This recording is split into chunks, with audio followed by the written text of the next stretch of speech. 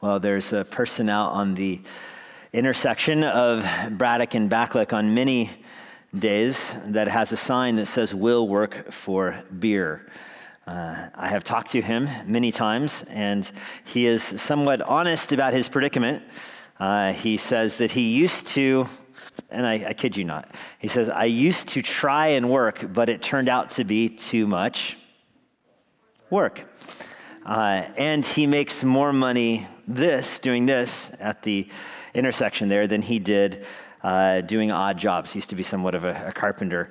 And so he's often out there at the intersection. And so it is worth asking yourself, what is the most loving way to interact with him? Is it to give him food? Is it to give him money? Even though he obviously has a need for those. He's homeless now and is asking for help to live his life. And I would submit that it is not, in fact, helpful for him because when you feed somebody in that circumstance, you are really empowering their life of disobedience. This is why the Bible says in 2 Thessalonians chapter 3 that if a person won't work, they should not eat. And we covered this a couple of chapters ago back in Nehemiah chapter 3. But as I was preparing for tonight, I was thinking about a guy named Carl, whose car broke down in front of my house when I was in seminary.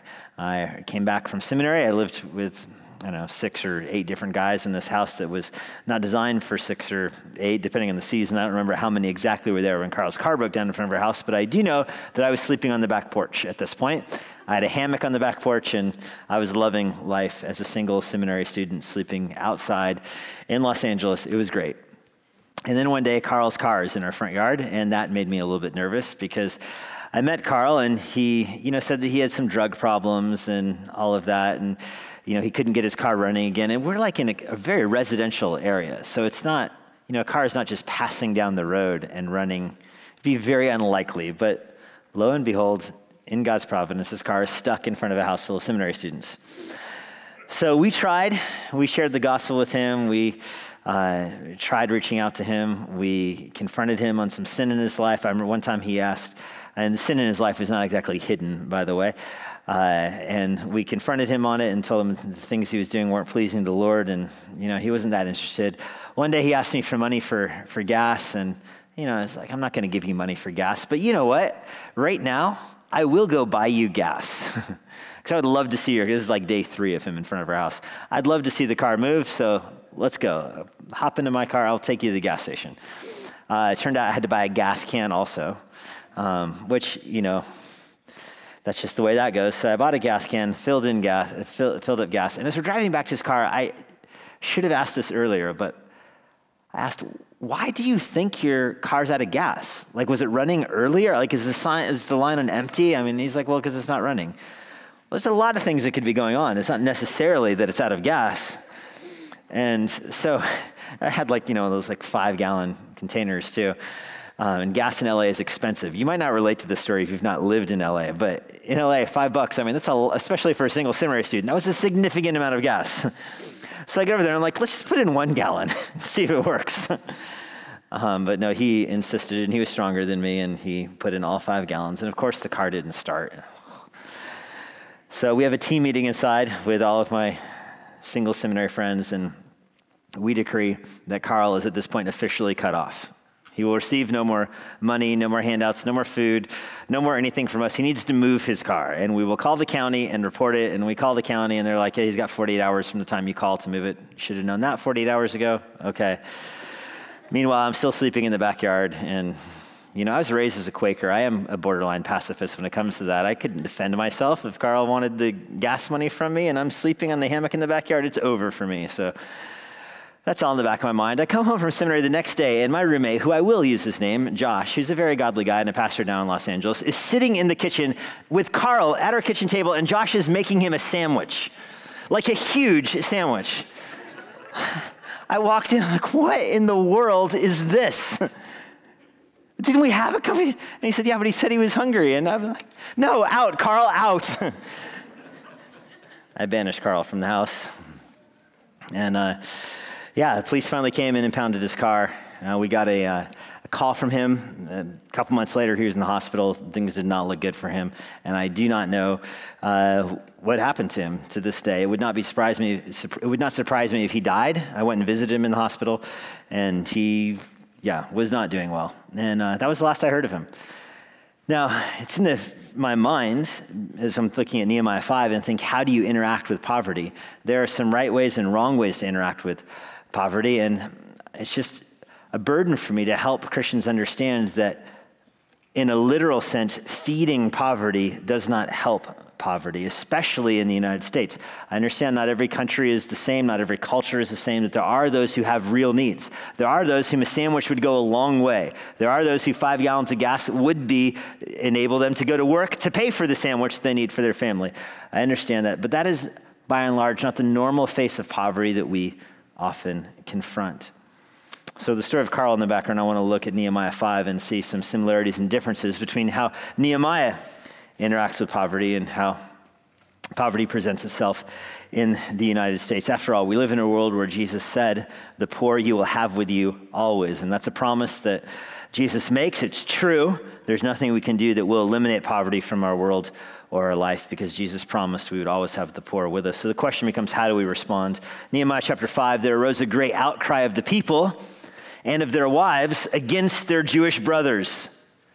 And, it's common for Middle Eastern women for them to have a cry of an alarm, and a very loud, almost like in our American culture, almost like an Apache kind of war cry. That's a female cry of distress. And so when it says in verse 1, there arose a great outcry of people and their wives against their Jewish brothers, Nehemiah is describing this in such a way that you would expect a calamitous outbreak. Something large and loud is happening that's disrupting all of the work. If you recall, in chapter 4, everybody was on edge because they were surrounded by their enemies who were trying to sneak into the city and disrupt the building. So Nehemiah armed everybody, had a system of trumpets and a system of war watches all the way around the city. And so people are on edge. They're working with their sword in one hand and the shovel in the other hand as they labor both ways. I mean, they're taking shifts. They're not sleeping at night because they're positive they're going to be attacked. And they're able to press through this and keep working on the wall. And then in the middle of all that scene, like you're just sitting on edge, you hear this screaming and this outcry,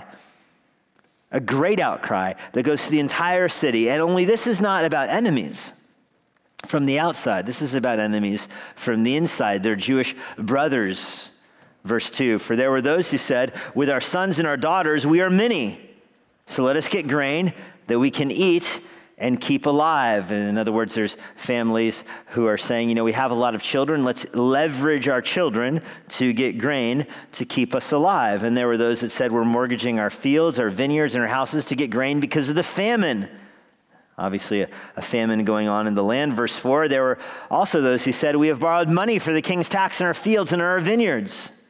So you've got these people here who are, because of 3 different circumstances here. One, they're just poor, and so they're using their kids, selling their kids into slavery or renting their kids out for work so they can get grain to eat. You've got another category of people here that are having to mortgage their fields because of the famine. They can't afford water. They can't afford workers on their fields, so they mortgage their fields to others.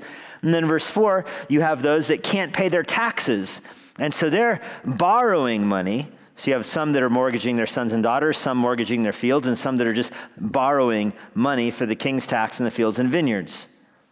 Now our flesh is the flesh of our brothers. This is the people who are in the outcry saying this, that we are Jews, and we only lent to Jews here. We only rented our children to Jews, but our children are as their children. Yet we are forcing our sons and our daughters to be slaves.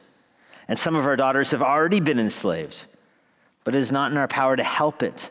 For other men have our fields and our vineyards. I was very angry when I heard their outcry and these words. So their economic system, the Jews' economic system here in Nehemiah's day, is very different than ours. So it'd be tough to really understand the nature of the outcry here. But this is the way it's supposed to work in Israel. The land is tied to families.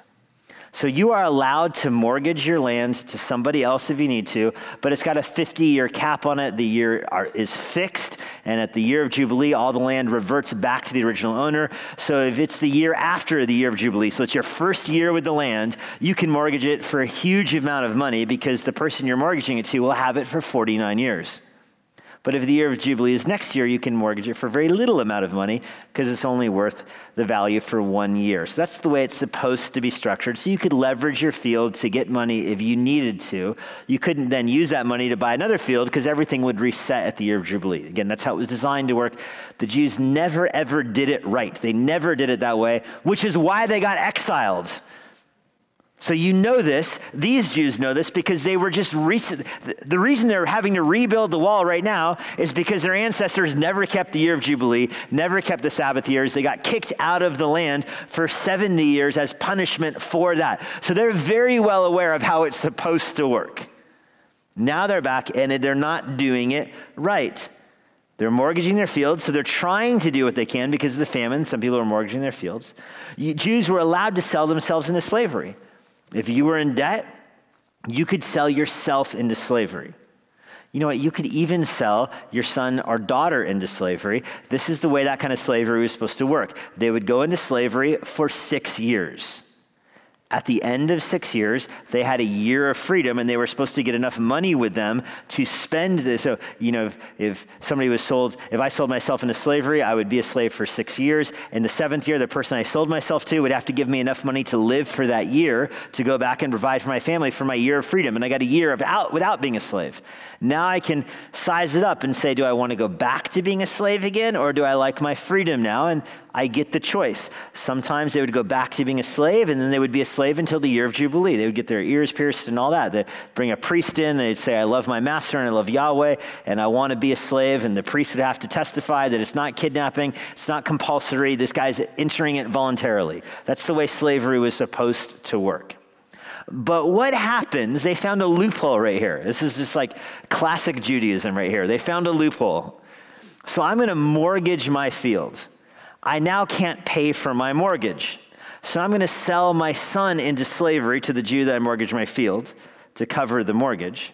Now my son is owned by this Jewish person to cover the fields. But what if that person then sells him to a Gentile? Now the 6 years roll around. You think the Gentile is going to let him go because it's the Jewish Sabbath year? Of course not. So now their sons and daughters are working for a debt that's only increasing because the field isn't getting plowed. I mean, nothing good is happening to the land. They're not gaining income from this. They leverage their money down a hole, and they're not able to acquire the income to get it back. They can't buy their kids out of famine. And on top of that, there's taxes. Instead of having to borrow money to pay the king's tax. And their children are being traded off to Gentiles. Nobody is releasing their kids. And so the whole system is broken again. They've only been in the land for a generation, and they've managed to break it a second time. So, of course, Nehemiah is very angry. I took counsel with myself, which is just a really funny phrase. I assume it's a Jewish idiom, but yeah, don't say that, especially to your wife. Have you made a decision? Yes, I took counsel with myself. And I decided, after lots of wise counsel from myself, I brought charges against the nobles and the officials, and I told them, you're exacting interest, each from his brother. And I held a great assembly against them. Deuteronomy 23, verse 20, the way the ESV translates Deuteronomy 23:20 is perfect. It sounds so good, it sounds like a paraphrase, but I'm going to actually read it to you. You may charge a foreigner interest, but you may not charge your brother's interest. So Yahweh your God will bless you in all that you undertake in the land that you take possession of it. I just like that clearness. You can charge a foreigner interest if you want, but don't charge another Jew interest.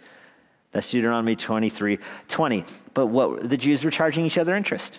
And again, they were doing it by finding loopholes. Oh, it's interest to cover the king's tax. And, he's a Gentile, or I sold the slave to a Gentile so I can leverage him for interest. I'm not violating the law, but they're just trying to get around it, so they are charging each other interest. In fact, you can flip. I want you to flip in your Bible. Keep your finger in Nehemiah, but flip over to Leviticus 25. I want you to see that God had planned for this occasion. This is, God understands the human heart, and in his laws, he describes them well for us. Leviticus 25, verse 35 is where we'll hop in here. The part we're skipping in Leviticus 25, by the way, is how slaves are going to be released at the end of the 7th year of the Jewish slaves. That's Leviticus 25, verses 1 through 7. The year of Jubilee is verses 8 through 22. That's how the land gets redeemed every year of Jubilee.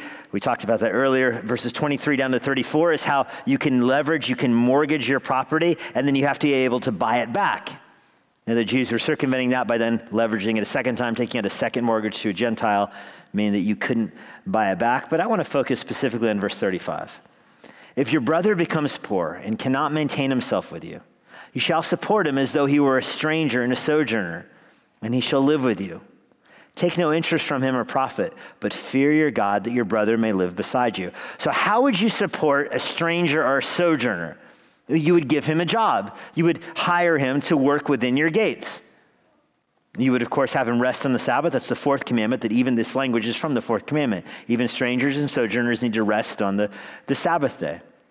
But you bring him in, you give him work, you give him rest on the Sabbath, you worship Yahweh together, even if he's a stranger or a foreigner. But even more so if he's a Jew, you will treat him in this respect. You do not, verse 36 says, take interest or profit from him. Rather, fear your God, so your brother can live beside you. Don't lend him your money at interest. Don't give him your food for profit, because I'm Yahweh your God who brought you out of the land of Egypt to give you the land of Canaan and be your God. And so Yahweh is saying, I gave you all of Israel. I brought you from Canaan and gave you Israel, so go ahead and take care of each other for me. You know, if you feel like the person you're feeding is taking too much of your food, it's okay, because God grew the food anyway, and he gave it all to you. That's kind of the logic of verse 38. Verse 39, if your brother becomes poor beside you and sells himself to you, you shall not make him serve as a slave. He shall be with you as a hired servant and as a sojourner. He shall serve with you until the year of Jubilee. In other words, he's brought to you and he sells himself to you. Don't keep this going forever. Let him go when the year of Jubilee comes so he can go back to his lands. Then he'll go out from you, he and his children with him. He'll go back to his own clan and return to the possession of his father, speaking of his land. They're my servants whom I brought out of the land of Egypt. They shall not be sold as slaves. You shall not rule over him ruthlessly, but you shall fear your God. As your male and female slaves whom you may have, you may buy male and female slaves among the nations that are around you. You may also buy from among the strangers who sojourn with you, and the clans that are with you have been born in your land, and they may be your property. You may bequeath them to your sons after you to inherit its possession forever. You may make slaves of them, but over your brothers and the people of Israel you shall not rule over one another ruthlessly. And the chapter will go on to describe the redemption of those in poverty. I wanted you to see that. You can flip back to Nehemiah chapter 5 now, just so you see that God structured Israel for this. God understands people will fall into debt. People make bad life decisions. They buy, a field it gets flooded and the crops get destroyed, or they buy a field and a famine comes, or animals go through it. Things happen in life. Even this concept of bankruptcy laws are derived from the book of Leviticus and Deuteronomy. It's a very basic part of American law as well, that you can declare bankruptcy and get protection from the law if you've made bad decisions. It shouldn't wreck your life. Bad financial decisions won't end up destroying the entirety of your life because of this kind of influence in our own American laws from the Torah. God made a way for you to escape bad financial decisions. You can mortgage property, you can leverage what possessions you have to cover debt, and it won't end up wrecking your life. That's how it's supposed to work. But you get back to Nehemiah 5, and it is wrecking everybody's life because they're not following the law. They're not showing kindness to one another. They're interacting with each other as if they're interacting with the Gentiles. And so the work has stopped, and Nehemiah is angry. Before we go on, it's worth pointing out that poverty and sin inside the city is doing here what Sanballat and Tobiah and the Arabs couldn't do in chapter 4. Did you notice that? All of chapter 4 was about how the enemies are trying to stop the building. It didn't work. Chapter 5, sin inside the city, that brings everything to a halt. The enemies thought that if they attacked from the outside, they'd have victory, but their strategy was no match for Nehemiah. But internal strife in the city, sin inside the camp can always succeed. That's the lesson of Balaam. It's one of the earliest lessons of Judaism, with Balaam wandering through the wilderness. They're trying to figure out, how do we stop the Israelites? The Moabites are. How do we stop the Israelites? The Ammonites, they want to stop the Israelites, and they think we can attack them from the outside. And Balaam says it won't work. It won't work because they have God fighting for them. You can't ambush them. How do you ambush Yahweh? He knows everything. But you can corrupt them from the inside, get them to embrace sin in the camp, and then their own God will turn against them. I don't even know if Balaam knew how wise it was what he was saying. The same thing is true in the church, by the way. You see the same principle in the church. The devil will not stop the growth of the church. Persecution will not stop the growth of the church. The gates of hell will not be able to overpower the church. However, sin inside the camp can definitely corrupt the church. Sin tolerated by the church will corrupt the church and will dilute its gospel influence. We see this in Acts chapter 5 with Ananias and Sapphira. Satan had attacked the church from the outside. The apostles had just been beaten for their faith, thrown in jail for their faith, and the church kept growing, kept growing, kept growing, kept growing. And then you see a division among the widows about food, and it brings everything to a halt. And the elders patch that up and get things going again, and then you see sin inside the camp, and it brings it all to a halt. God kills them, and then things start going again. Just remember that. It is not, the Muslims that are a threat to Christianity. It's not, HR, whatever the latest bogus bill is that Congress is going to pass is going to end up finally shutting down Christianity. Our threats are not political. Our threats are not other religions. Our threats are not even persecution. The real threat to gospel influence and the potency of the gospel in this world is discontentment among Christians, rumors, slander in the church, embracing sin, sexual immorality in the church. That is what will stunt the church's growth. It's the same in Nehemiah 5 as it is today. Well, Nehemiah saw this as a problem that would destroy the work, and so he gets angry at them. He takes counsel with himself. He rebukes them. He brings charges against them. Verse 8, he said to them, "We, as far as we're able, have bought back our Jewish brothers who've been sold to the nations, but you, even you, sell your brothers that may be sold to us." So he's rebuking the people that were doing this. He says, I went back and used my money, me and my family, we tried to buy back as many Jews as we could. And he's probably even speaking here of the whole return from exile under Ezra, that to get enough Jews to come back, they probably had to buy some Jews out of slavery to get them resettled in the land. But now, fast forward, and the Jews who are resettled in the land are selling themselves and their children back to Gentiles again. There's no escape from that cycle of poverty right there. And Nehemiah, of course, is furious. They couldn't respond to him. Verse 9, "So I said, the thing you're doing is not good. Ought you not to walk in the fear of our God to prevent the taunts of the nations from our enemies? Moreover, I and my brothers and my servants are lending them money and grain. Let us abandon this exacting of interest." Nehemiah is saying, I'm lending people money. I'm lending them grain. Why are you charging people? Now, there's a lot in this chapter. I want to keep going, but I want to just pause at verse 9. Notice Nehemiah understands the gospel. He understands the oughts of the Bible. He understands how your faith leads to justification, which should lead to sanctification, not the other way around. Notice what he says in verse 9. Ought you not to walk in the fear of our God? Nehemiah understands this. He's not telling them that they need to obey God to achieve God's kindness and God's righteousness. They're saying that because of their relationship with God, they should be walking in a certain way. Because they fear the Lord, verse 9 says, you should be walking like it. Faith precedes the walk. If you believe in God, it's credited to you as righteousness, and it should produce a transformed life. This is Genesis 15, verse 6. Abraham believed Yahweh, and it was counted to him as righteousness. This is Isaiah 53, verse 11. By God's knowledge, the righteous one, my servant, will make many to be accounted righteous. That God will make people righteous through faith. Habakkuk 2:4, the righteous will live by faith. Notice the implication there. The righteous person is righteous, and because he is righteous, he's living by faith. Don't reverse that. That's the gospel right there. If you reverse it, you're like, I'm going to live by righteousness to achieve faith. That's works righteousness and is not the gospel. But to say, I believe God, that's credited to me as righteousness, and now I will walk in faith, that's the gospel. And Nehemiah understands that. Listen, you're here, you fear the Lord, so walk like it. Walk like it. It should change the way that you live. There was a problem with the no lordship view of salvation all the way back in Nehemiah chapter 5. Those who said, hey, we believe in Yahweh, but that doesn't mean we have to obey him. That doesn't mean we need to live like we have faith. Let us live however we want to. Otherwise, you're putting works into salvation. Nehemiah says, forget that. Set that all aside. If you have faith, you ought to walk like it. You ought to walk in the fear of your God. Because at the very least, the enemies will taunt us. Back to the threat in chapter 4. If you claim the name of Christ and you're walking in an empty life, you bring taunt and disrepute onto the name of Christ. This is the third commandment. Don't lift up the name of Yahweh in vain. Don't call yourself a follower of Yahweh and lead an empty life. That's what it means to break the third commandment, and Nehemiah is calling them out on it. And he says, I'm living my life here. I've got this backed up. I'm lending to people. So don't charge people interest. Return to them, verse 11, this very day to their fields, their vineyards, their olive orchards, their houses, the percentage of money, grain, wine, and oil, even exacting from them. So he says, let's start over, the great reset right here. Everybody go back to the first square. Control-Alt-Delete, reset this whole Jerusalem thing right now. They said, we will restore these and will require nothing from them. We will do as you say. So I called the priests and made them swear to do as they promised. I love Nehemiah's leadership here. I mean, he is the kind of leader that he's got all these wealthy land barons in Israel are, quaking in their boots in front of Nehemiah. He rattles their cages and they're giving back they're like Zacchaeus here. They're giving back everything they stole and more so and more so. And Nehemiah still doesn't take him as their word. He summons priests. He's like, priests, follow through on this.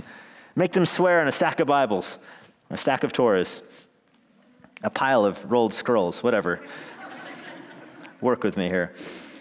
I also shook out the fold of my garment, verse 13 says, and said, so may God shake out every man from his house and from his labor who does not keep this promise. So may he be shaken out and emptied. And all the assembly said, amen. Nehemiah can preach, I tell you what. And they praised Yahweh. And the people did as they had promised. He grabs his big robe that he's wearing and is like, God will shake you out if you don't do what you're going to say you're going to do.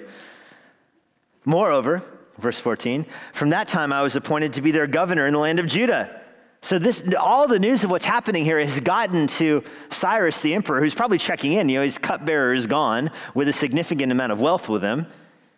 There's turmoil there because the guy who was Sanballat and Tobiah, who were exercising governmental leadership over Jerusalem from the province beyond the river, they don't like what's happening there. But Cyrus hears about this, and Cyrus responds to this. This would be the big front page news of the day.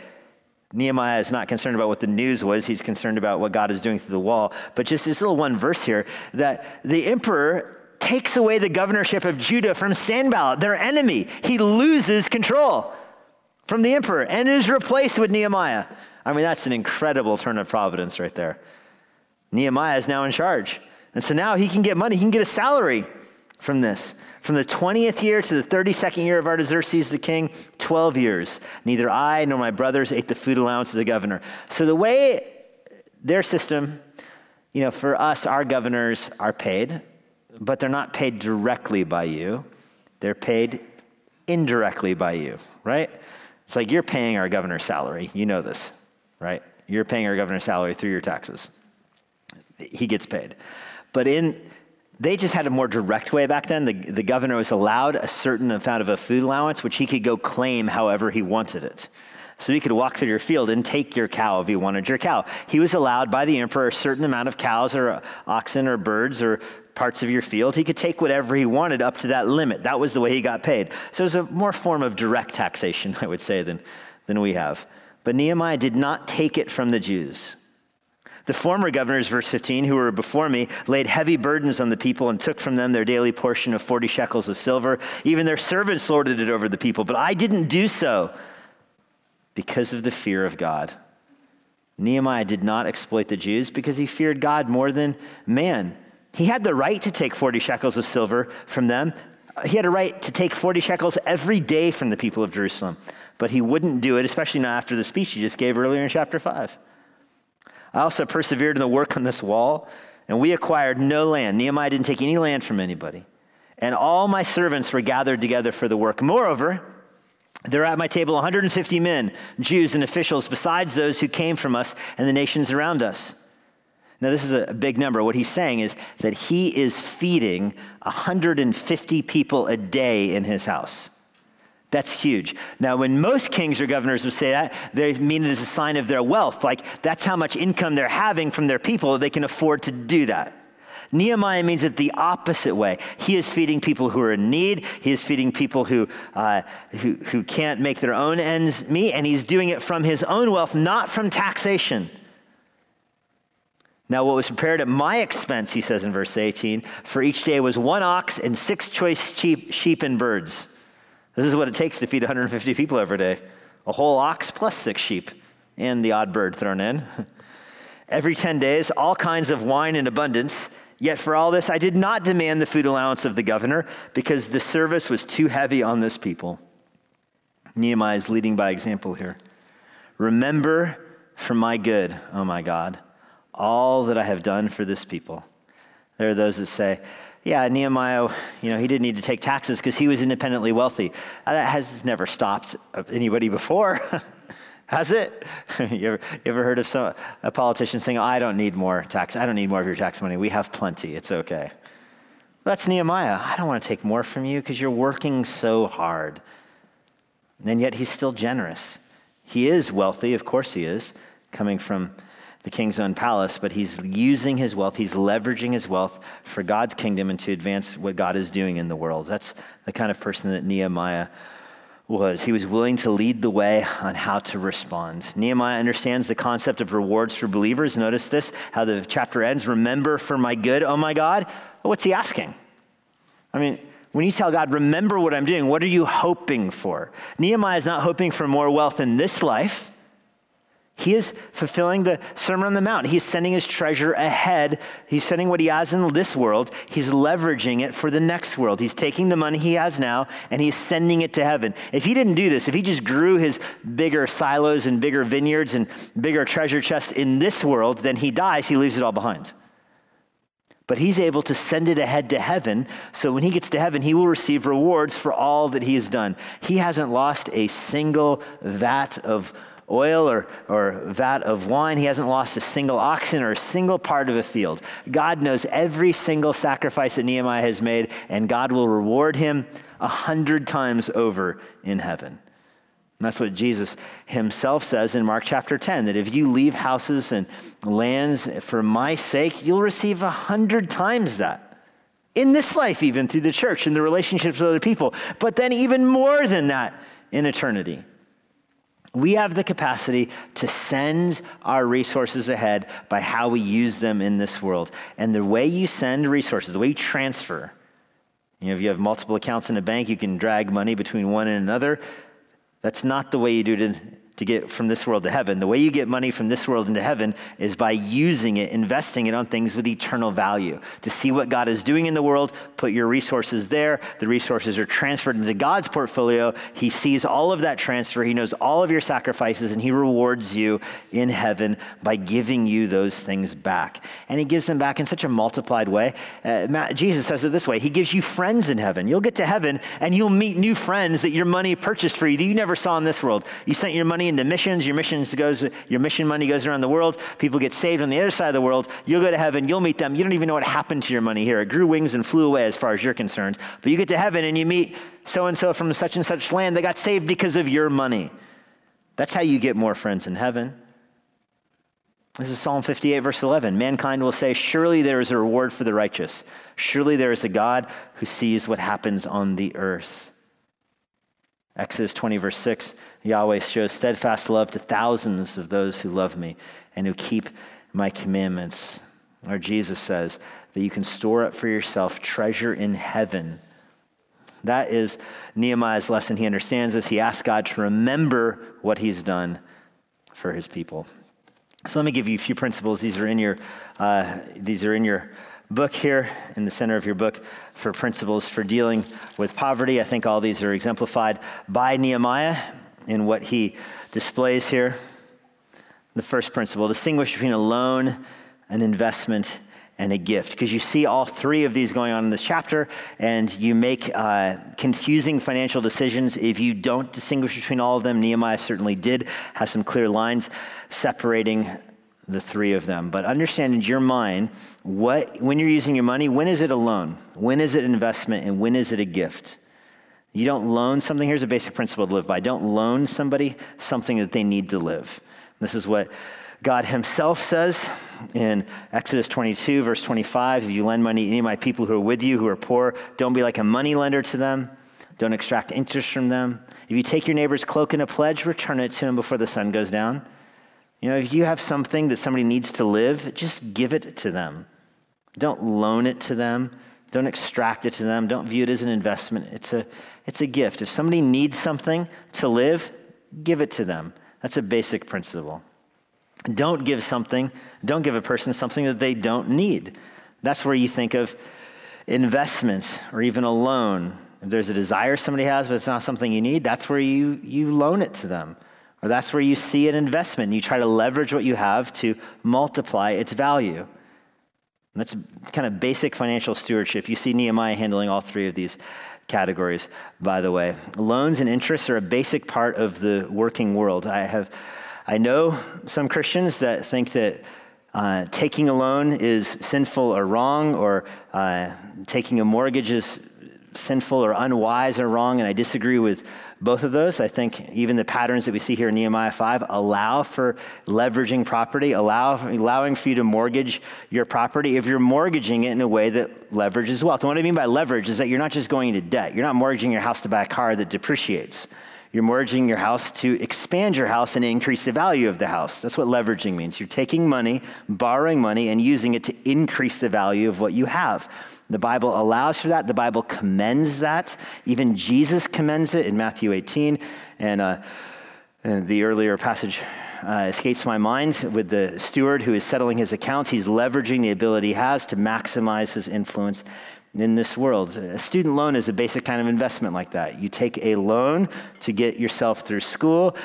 I've mentioned it this way before, but if you're taking a student loan to, you're going to graduate from a high dollar school with the degree that's going to get you a low salary and you have a massive student loan, that's not a wise investment.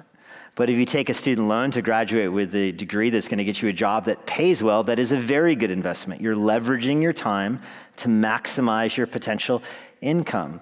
This is why housing loans are not unwise. Housing mortgages are very wise because you're leveraging what opportunity you have to increase your wealth in a way that doesn't put you in the hole, but in a way that you set yourself up for your future. And the same thing is definitely true about a car loan and the opposite. A car loan is generally not going to be a wise investment because it depreciates in value. You end up paying more for it than it's worth. That's kind of basic financial stewardship here. And I think the best way to have your mind around it is to understand the difference between a loan, an investment, and a gift. If somebody needs something, give it to them. If they don't need it, lend it to them. If you have something that you can leverage to get more of something, invest it. That's what an investment is. So keep those lines clear in your mind, and I think the Lord will bless that. And if you have, if you need help on that, we have lots of elders at our church that are extremely wise financially that love to talk to people about this. There's lots of Christians that make bad financial decisions because they don't talk to anybody about them until it's like way too late. And then it's like, the counseling ministry and 4 other ministries have to get involved. It would just be easier if you asked people who are wise with their money before you did something serious with yours to get their feedback, because our church has so many people that are so gifted at that. And so I would encourage you, with your finances, if you're having problems or questions about that kind of difference, ask people who know what they're talking about, that love you, and that are part of this church. So that's first principle. Distinguish between those 3 things. Second principle, don't allow there to be need within the walls. Don't allow there to be need within the walls. Most people's needs, you're supposed to meet people's needs in your family and in your church. This is the triage of needs. God has given you resources. You can leverage some of your resources to make more resources. You can invest your resources to make more resources. But at the same time, you have to understand that there are needs around you in your family, with your neighbors, in your church. There are needs around you that you are supposed to use your resources right now to meet.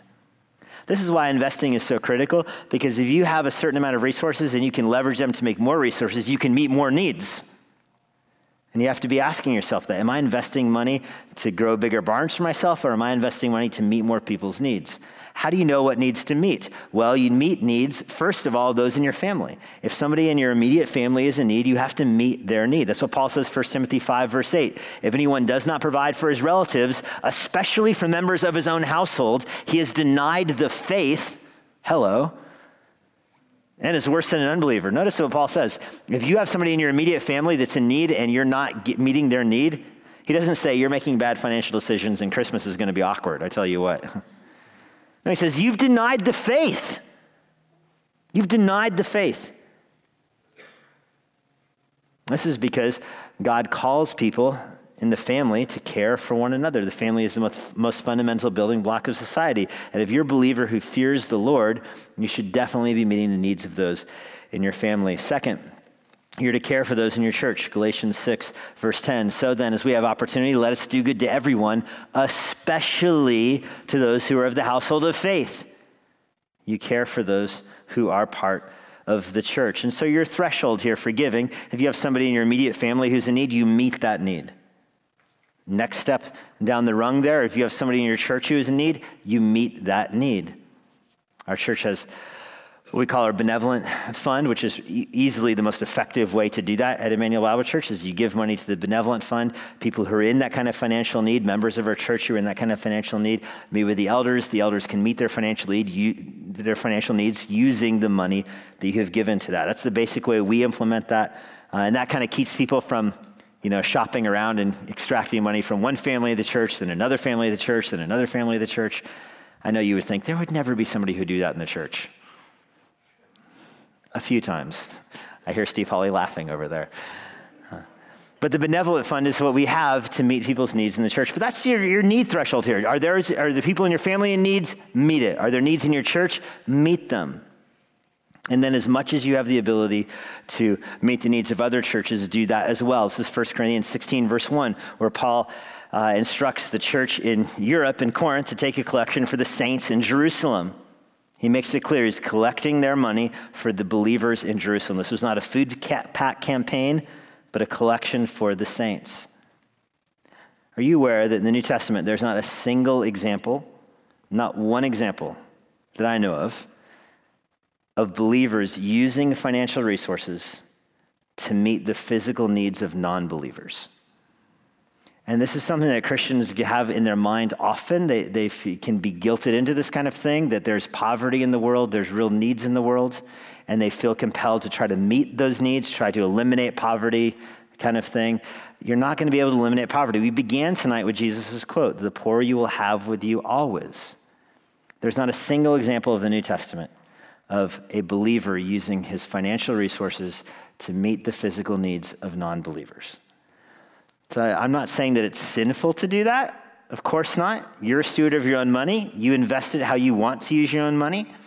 But I am saying that kind of investment, likely you're not going to get a return on in heaven. The kind of return you get in heaven is on investments that produce spiritual fruits. Now, there is, of course, I think, lots of examples that wisdom allows in the church of using physical resources, money and whatnot, to produce gospel preaching opportunities. I think of the lady I shared about from Chad the other week who was building water wells with the nomads because she was out with these nomads witnessing these camel herders, and they were in one place for a few days, and she's following them through the wilderness. This lady's in her 60s, and she's from France or Switzerland, and she's following camel herders around the Saharan desert to share the gospel with them, and it occurs to her that if they can build wells, then the camel herders will stay in one spot for 3 months maybe, and she can witness the same people for 3 months. And that becomes a very strategic investment right then. Now you're building wells, they're getting water, they're getting the gospel over 3 months, and she's not having to walk all around Africa. There's lots of opportunities like that. And our church has done many of those. We've gone and put wells into places to bring news about the living water and those kind of needs. So don't misunderstand me. But I just want you to realize that the model in the Bible, even here, I said the New Testament, but the Old Testament as well, here you have it's slightly different concept. Nehemiah makes the case over and over and over again through chapter 5, distinguishing between how you treat the Jews and how you treat the Gentiles. You see an Egyptian, plunder an Egyptian. I mean, why not?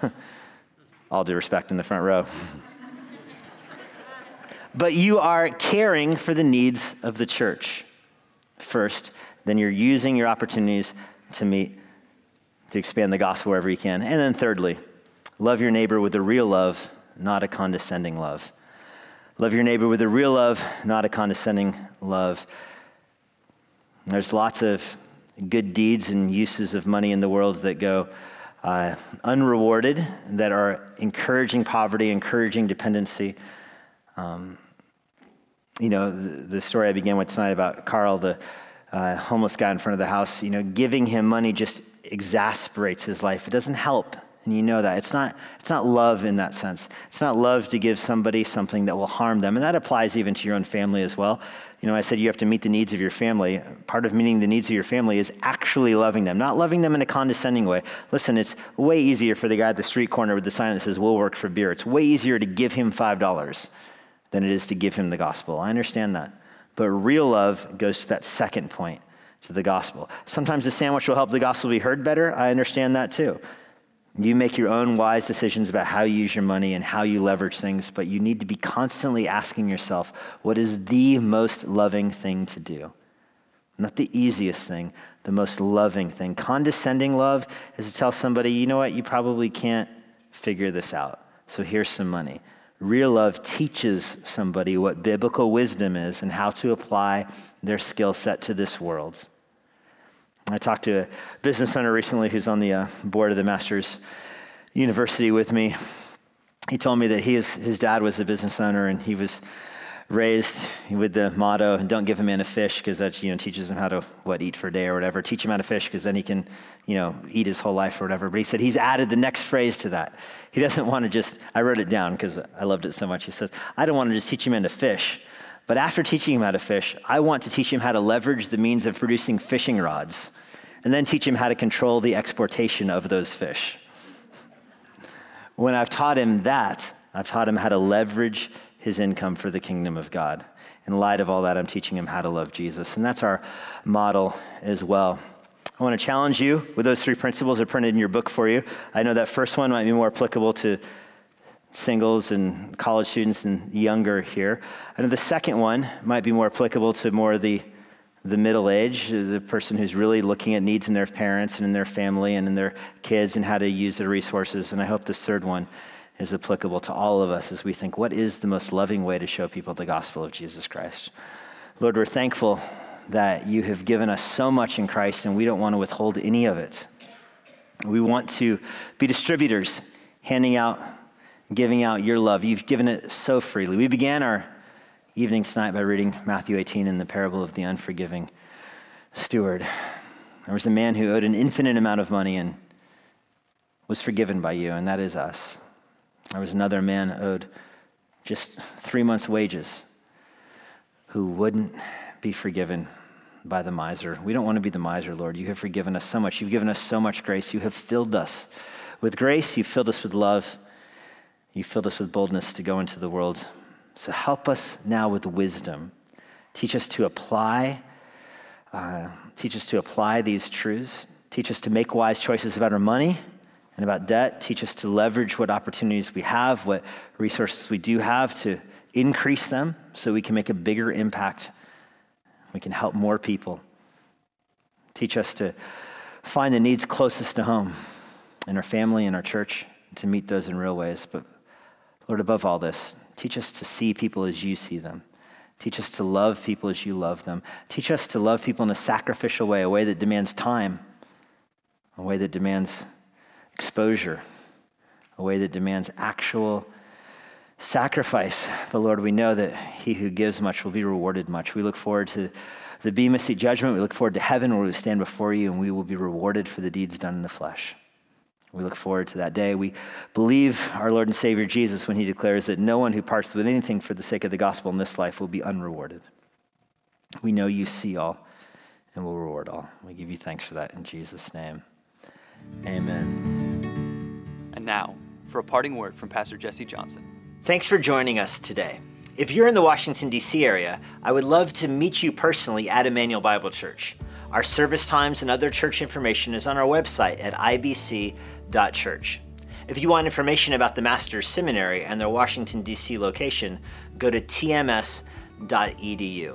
I hope this resource has been an encouragement to you and it helps you seek the Lord daily, serve others around you, and share the gospel of Jesus Christ with boldness. May the Lord bless you.